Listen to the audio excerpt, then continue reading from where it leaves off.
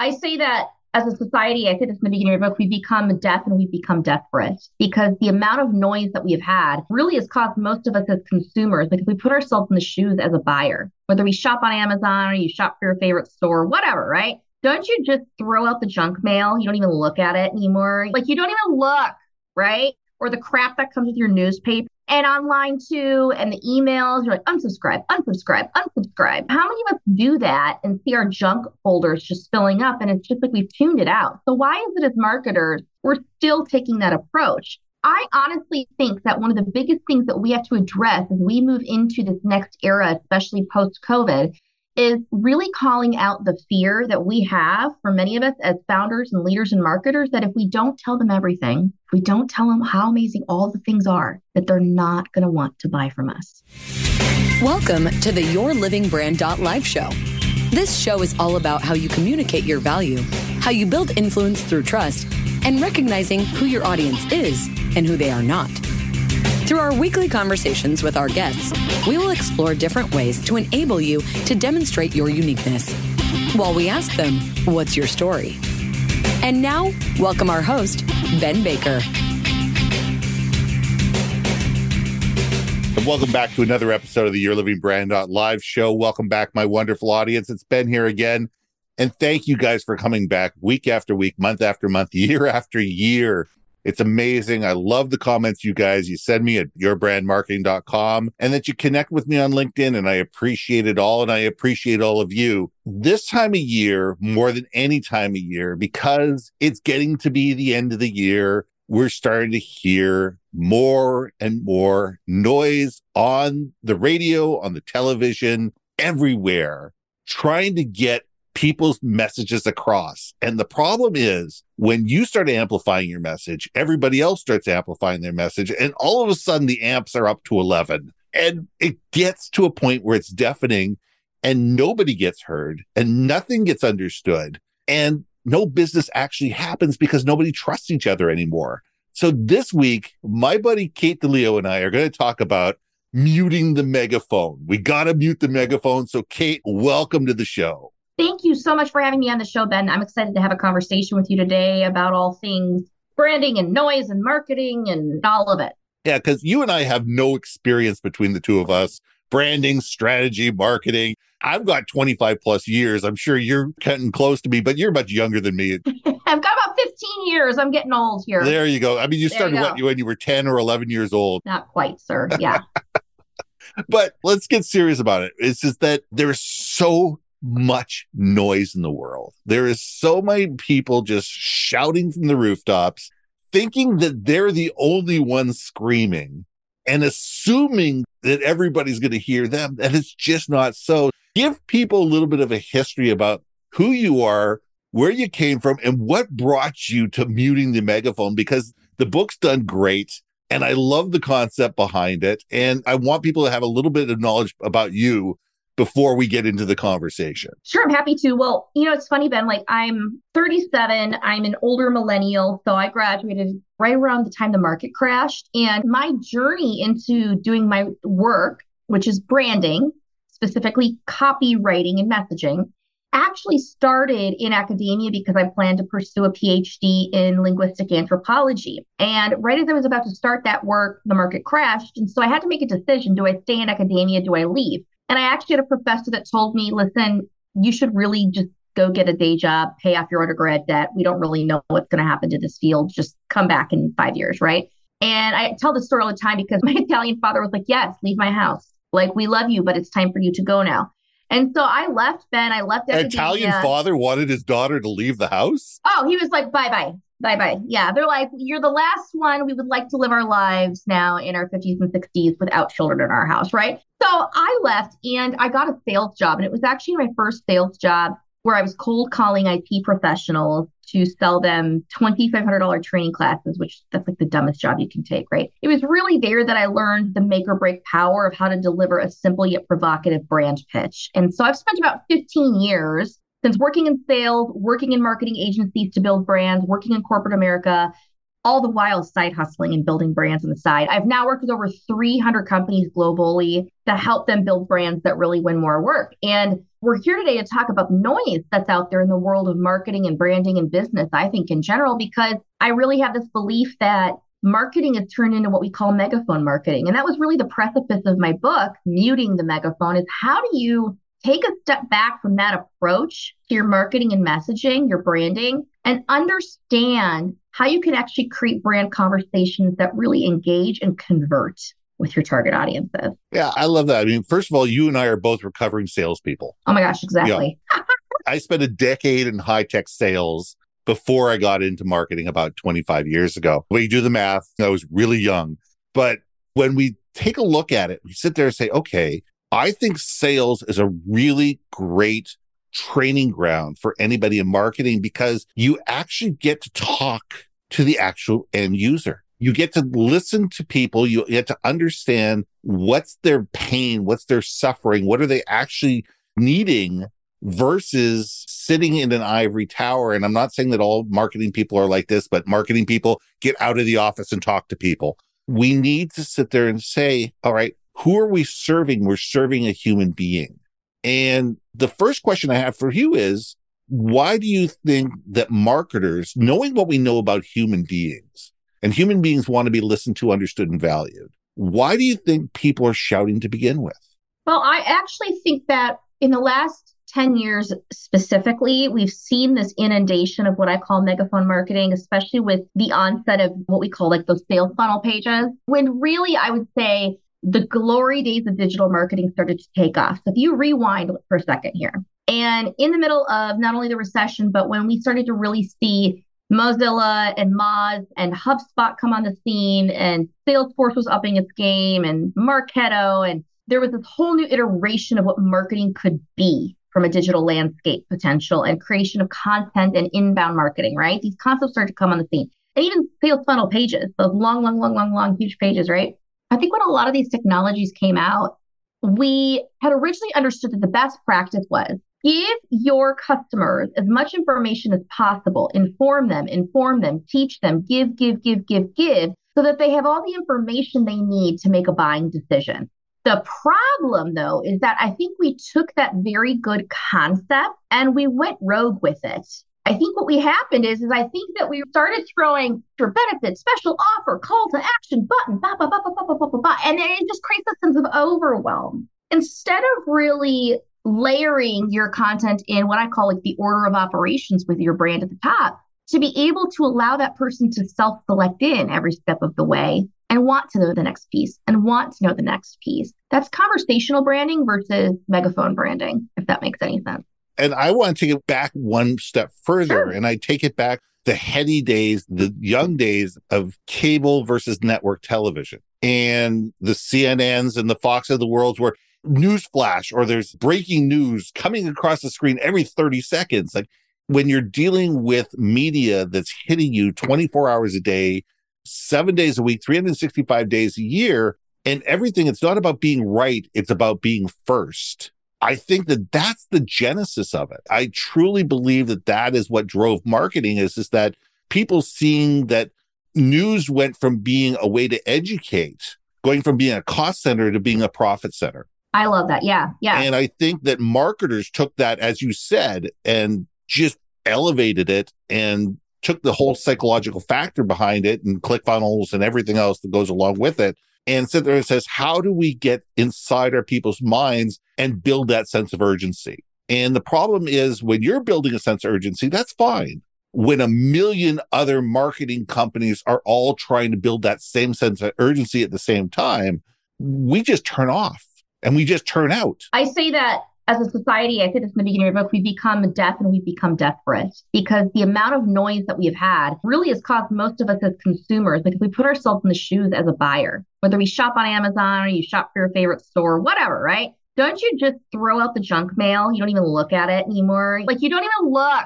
right? Or the crap that comes with your newspaper and online too, and the emails, you're like, unsubscribe. How many of us do that and see our junk folders just filling up and it's just like we've tuned it out? So why is it as marketers, we're still taking that approach? I honestly think that one of the biggest things that we have to address as we move into this next era, especially post-COVID, is really calling out the fear that we have for many of us as founders and leaders and marketers that if we don't tell them everything, if we don't tell them how amazing all the things are, that they're not going to want to buy from us. That's profound, is that there's something about building curiosity instead of show everything. Let's just open up the kimono and you can see everything. Because you've seen everything, you're going to come to us. Well, is that true? I mean, how many times do we see people go into a shoe store, try on 15 different pairs of shoes, decide on the pair they like, say no thank you, walk out the door, and then buy them online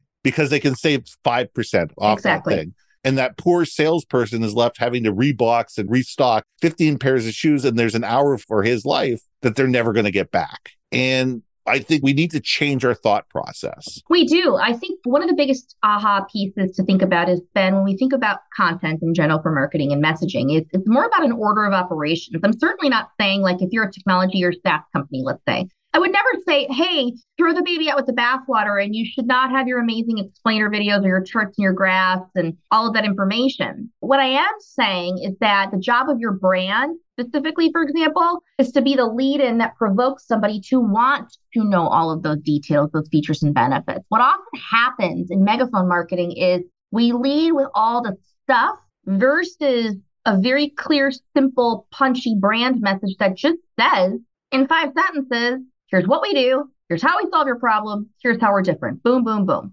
Based on buyer psychology, it's fascinating. That's actually the stuff that somebody needs to know to get to a point where they do convert and they do want to click and go deeper and know about, well, tell me how it works. How much does it cost? What do I get? What are the inclusions, right? Yeah, what doesn't it include? Right. If this is really a question of us taking a step back as marketers and asking ourselves, have we put our information in the right order to allow that person to self-select every step of the way as they read, listen, or hear that content?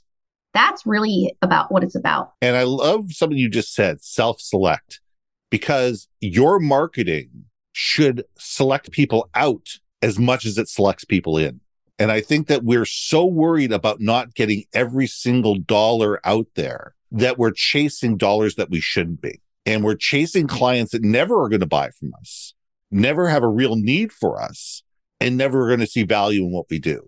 So how do we get business owners to understand that this wonderful shotgun approach of hit everybody, tell them everything, and then hopefully 3 to 4% of these people are going to come to you is not time and money well spent, because you're saying that 97% of the people that you're aiming at are not your customer. Everything comes back to when we think about content marketing, we think about any sort of tactic we would take on not only a marketing approach, but a sales approach. I think we always have to go back to the beginning and continue to remind ourselves, who are we actually going after and why? Have we really defined the 1, maybe 2 groups to whom we think have the highest potential of purchasing from us and go for those? What often happens with brand is we think that we're supposed to speak to everybody. It's actually completely incorrect. Great brands do not go after everybody.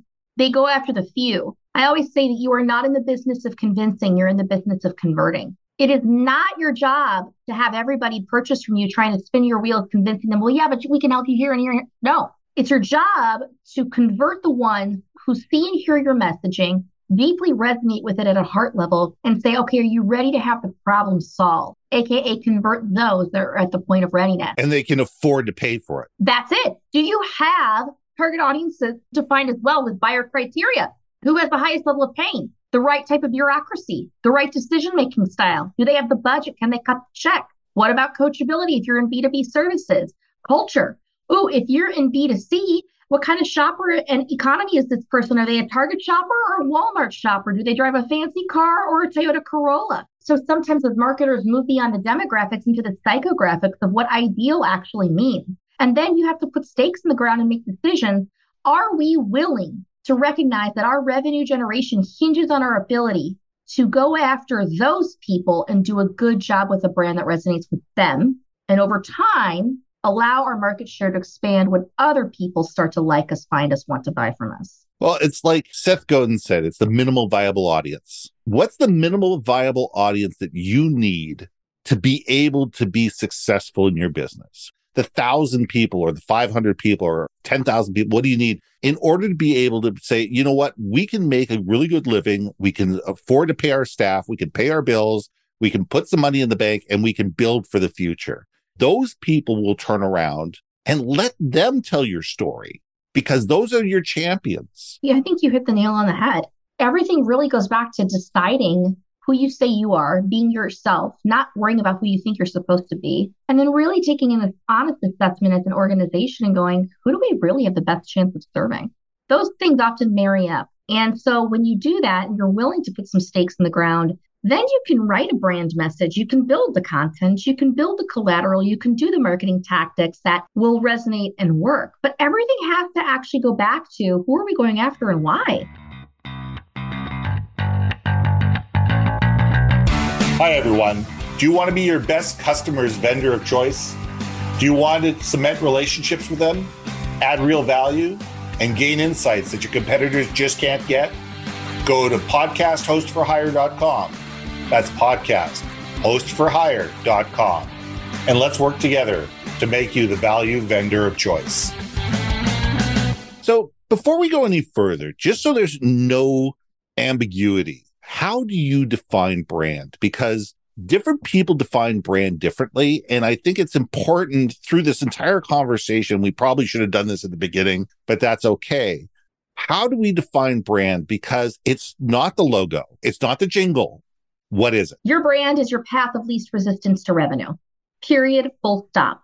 Because your ability, Ben, whether you walk into the Zoom room, somebody sees it on the website, they hear you in a webinar or on your podcast, whatever it might be, your ability to tell somebody in 15 seconds or less, this is what we do, this is how we solve your problem, and this is how we're different. That is the stuff that is going to authentically provoke that other person to go, that's interesting. I want to have a conversation. That is what brand is all about. Brand is the singular point of opening the door for you and your prospect to come to the table together and have the conversation that's going to convert. So, I mean, let's look at it this way from a brand point of view. Somebody just told me we've just crossed the 8 billion person market in the world. If you had 1/10,000th of 1% of the world population know, like, and trust you, they understood the problem that you solved, and you were the person that could do it, that's 8,000 people or 8,000 groups or whatever. For the majority of companies in the world, that's a fortune. Yeah, it is. And if you start thinking about the world that way, if you start sitting there going, who are the people who have a right need that needs to be fixed? The right need right now. Yeah, right need right now. And if you start thinking about those people, those are your tribe. And if we mute the megaphone, we forget about the other 99.9999% of the people in the world, and we start having a quiet conversation based on value, based on intent, based on aspiration, with that 1/10,000th of 1%, is our time much better spent? Yeah. I mean, when you really think about it, I guess all I can say is, listen, I think what we know, you know how there's that saying, niches lead to riches? Yes. Okay. I mean, it's really what you're saying, Ben. And I so believe and support your entire philosophy here. Our ability to niche in and to just take a step back and not be in the place of fear that we have to serve everybody or sell to everybody or reach everybody, but to decide that actually we can have a beautiful, healthy, sustainable, growing business by just trying to go for the right few. It does a lot. I think, first of all, yes, you'll see revenue growth, but talk about your time being better spent. Talk about your energy. Talk about your bottom line improving. I see this with my clients all the time, that when they decide to niche in from a target audience perspective, and then we build the messaging for that, they actually see a huge impact on things such as sales cycle time, customer success teams being better equipped to deliver. In fact, they get calls from the team. They're like, oh my God, thank you, because we're no longer dealing with those terrible headache clients, but we've got people we like to work with. Have you ever had that happen? Oh, absolutely. Oh, yeah. And so all of a sudden you see efficiencies, better morale, you see culture improvement, you see CEO and decision makers being more aligned. You can make more surgical decisions because you're no longer trying to be in this business of being everything for everybody. You can grow in a beautiful way, being fully you for the right people. And that's such a powerful message. I mean, I remember 25 years ago when I started off in actual direct mail. Remember that? Oh, yeah. Lick stamps, print stuff, put it in the mail. Remember those days? Yep. I was the guy that produced hundreds of thousands, if not millions of pieces of direct mail on a monthly basis. And Canada Post and the U.S. Postal Service loved me. I was one of their best friends. I was the guy that they flew down to conferences because they loved me so much. Remember when you had to rent the printing machines from the post office? My dad had one, and we would sit there, my sister and I, with his business as kids and label everything. Oh, yeah. He used to go pay for more postage, and I would go to the post office every day with my dad. He'd have more packages. Yep. But I remember we had a client in the casino business, and I walked in, I signed their NDA, and I sat down at their computer, and I looked up at their screen, and I started to drool.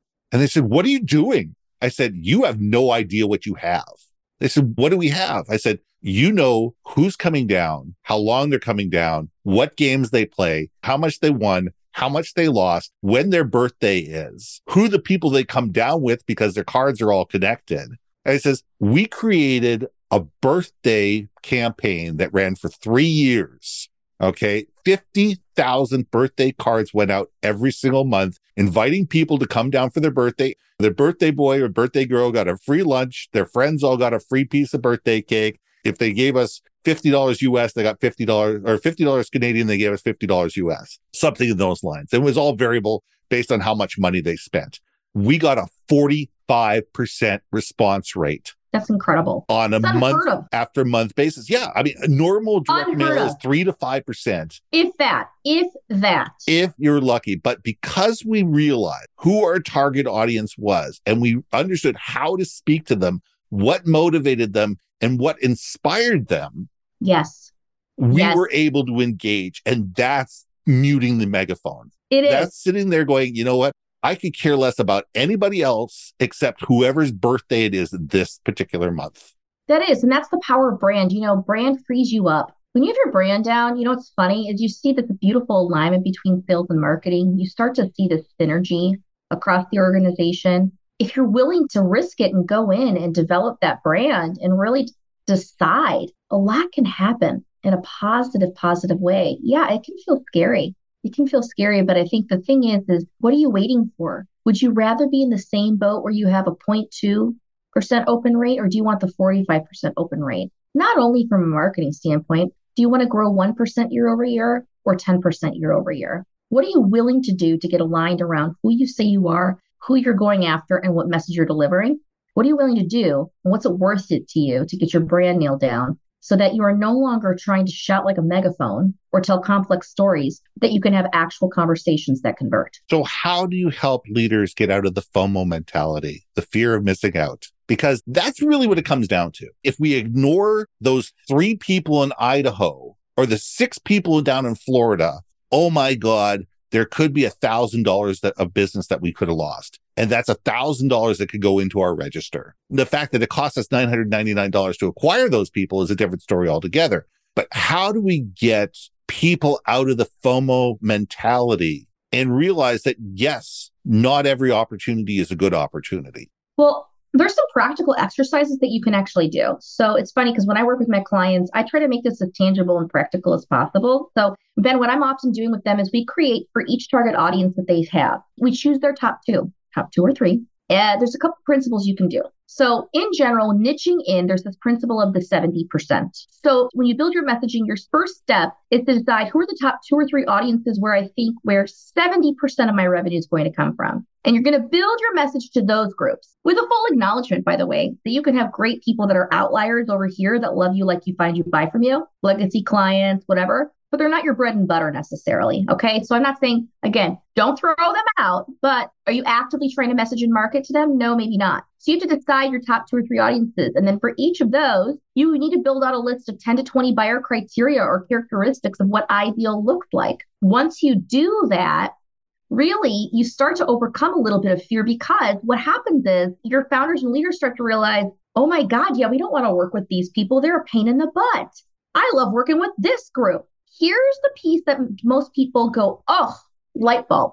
Once you decide who you're going after, once you decide what ideal looks like, the third step that gives people a really strong sense of how to move from fear to opportunity is this question. Where do those ideal customers already show up? digitally or in person. And what happens is pretty powerful when they start to go, well, oh my gosh, they're in CEO mastermind groups. Oh my gosh, they listen to these podcasts. Oh my gosh, they're not on Facebook. Why are we on Facebook? They're on LinkedIn. Oh my gosh, they're at these really cool association groups that I can join and just get in the room and have conversations with. Ding, ding, ding. Even if you only have 8,000 potential people that are your ideal client and you only need to close 10 to 20 a year, what rooms can you go into to meet 10 to 20 at a time? Target rich audience. That's the question we have to start to ask as marketers. And you start to realize that you can do a lot more with a lot less. And you start to realize that you don't have to be afraid because your buying cycle will decrease because your ability to connect with them will be faster. Your actual cost per acquisition is way down. That's when they start to go, oh, this is not fear. I have a huge opportunity in front of me. So you've got to know who you're going after. You've got to define what ideal looks like. And then you've got to start to make a list of where can I find those people? And as soon as you do that, I can guarantee you, you'll move from fear of missing out to I can capitalize on that opportunity. And I love it. And all of that is predicated on where do we want to be as a company? That's right. Where are we today? Where do we want to be in 3, 5, 10 years from now? What's the bridge we need to build in order to get there? And by the way, when we get there, why do we want to be there in the first place? And what's it going to enable us to achieve? I think that if we ask those questions, then we start building out the types of clients and speaking the brand message that are going to get us over that hump. It's going to allow us to cross that chasm because there's so many clients out there that are bad clients for us because they won't allow us to grow and they're time suckers. I think you hit the nail on the head. Again, I think a lot of us go into megaphone marketing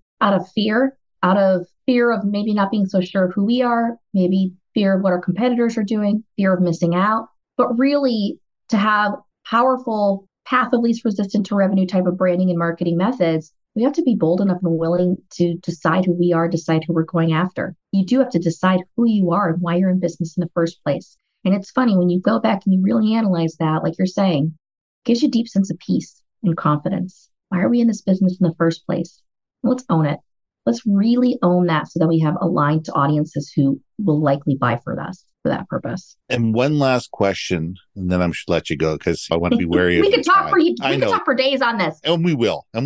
But I look at it and sit there and go, all of what we said is true. Everything is right. We need to mute the megaphone. We need to find our niche. We need to think about this. The question that I come up with is, how do we enable people to realize that they're chasing the wrong thing? Because people are terrified, and we've talked about this, about sunk costs. Yeah. And getting them to realize that sunk costs are sunk costs. The past is the past, and we need to look forward because there's so many people that are sitting there licking so many wounds because they've gone in so many bad directions and they've gotten so much bad advice that they don't know who to trust. They don't know what's right and what's wrong anymore. So they just follow the herd. I think you're asking a big question that we can't answer in 2 minutes, my friend. How do you help them overcome that? I mean, my gosh, it's a process, isn't it? I would say that we have to remember that because we're all human and we're all people. And to come into any organization and as a consultant, right? Like I can't imagine coming into an organization and be like, yeah, change right now, 2 days, done. Forget that, right? Like, come on, you're dealing with people's lives and their fears and cultures and teams and all the things, right? When we talk about brand, we're dealing with people. We're dealing with people. And so I think ultimately, though, it does come down to an interesting cost benefit analysis. I like to ask the questions that kind of provoke whether somebody's ready to move forward, how they can snap themselves out of it, where I ask, what is it costing you to stand still and do what you're doing? And what is it worth it to you? What is it worth to step into something else? Even if it's just a quarter turn, what's it worth it to you to try? What's it costing you to stand still? What is it worth it for you to try? And I think that all of a sudden, you're getting people to think aspirationally and you're acknowledging that there is fear. You're acknowledging that there has been challenges. You're not negating the past. You're not negating where they've been. You're understanding it and then helping them to find a path forward that is going to put them in a better light. And I think that's what true marketing and true branding needs to do, is to be aspirational and to be able to start those new conversations, whether it's conversations inside the company or outside the company. And I thank you for that. Thank you. Yeah, this has been fun, Ben. I appreciate you having me on today to talk about this. We could talk for days. We really could around this. So the best way for people to get in touch with you is through katedileo.com. That's right. Yeah. www.katedileo.com. Tons of information. If you're curious about the method around how to mute the megaphone and approach to writing your brand, you can check out my book on there as well. It's called Muting the Megaphone. And it's just a simple 100-page practical guide, step by step of what I walk my clients through to tangibly actually write your brand in a different way. Perfect. It's KATEDILEO.com, because I spell it wrong the whole time. I have to sit there and go, no, that's not right. It's not DE, it's DI. I am not blessed with an easy last name like Smith or Baker. Okay. Hey, listen, people spell Baker with 2 Ks, so don't get me started. And here's the last thing I ask everybody before I let them out the door. When you leave a meeting and you get in your car and you drive away, what's the one thing you want people to think about you when you're not in the room? She's confident, but she's kind. I love it. You know what? It lets people know that you're able to help them and you're empathetic. And I think that that's something that we all need in the world. We need a partner. We don't need somebody to come in and say, hey, listen, you broke your leg. See you later. Here's my bill. We need somebody that comes in and says, I'm sorry, your leg's broken. Let me help you fix that. And I know that you're that type of person. I appreciate it. I wouldn't be in this business if I didn't genuinely care about helping people step into their purpose. It just so happens that my slice of the pie of how I can help them do that is through really powerful branding. Well, thank you for all the gifts you give to the world. And thank you for being you, Kate. Thank you, Ben. This has been the Your Living Brand Live show. I want to thank you for tuning in today. If you enjoyed this episode, please subscribe to the show at yourlivingbrand.live and share your favorite episodes with colleagues and friends. At Your Brand Marketing, we help companies engage, retain, and grow their most valuable assets, their employees. If you're tired of losing great staff and want to retain your best employees, build brand champions and leaders at any level, contact us for a 30-minute consultation at yourbrandmarketing.com. That's www.yourbrandmarketing.com. Thank you again for listening and sharing. Tune in next week when we ask another guest, what's your story?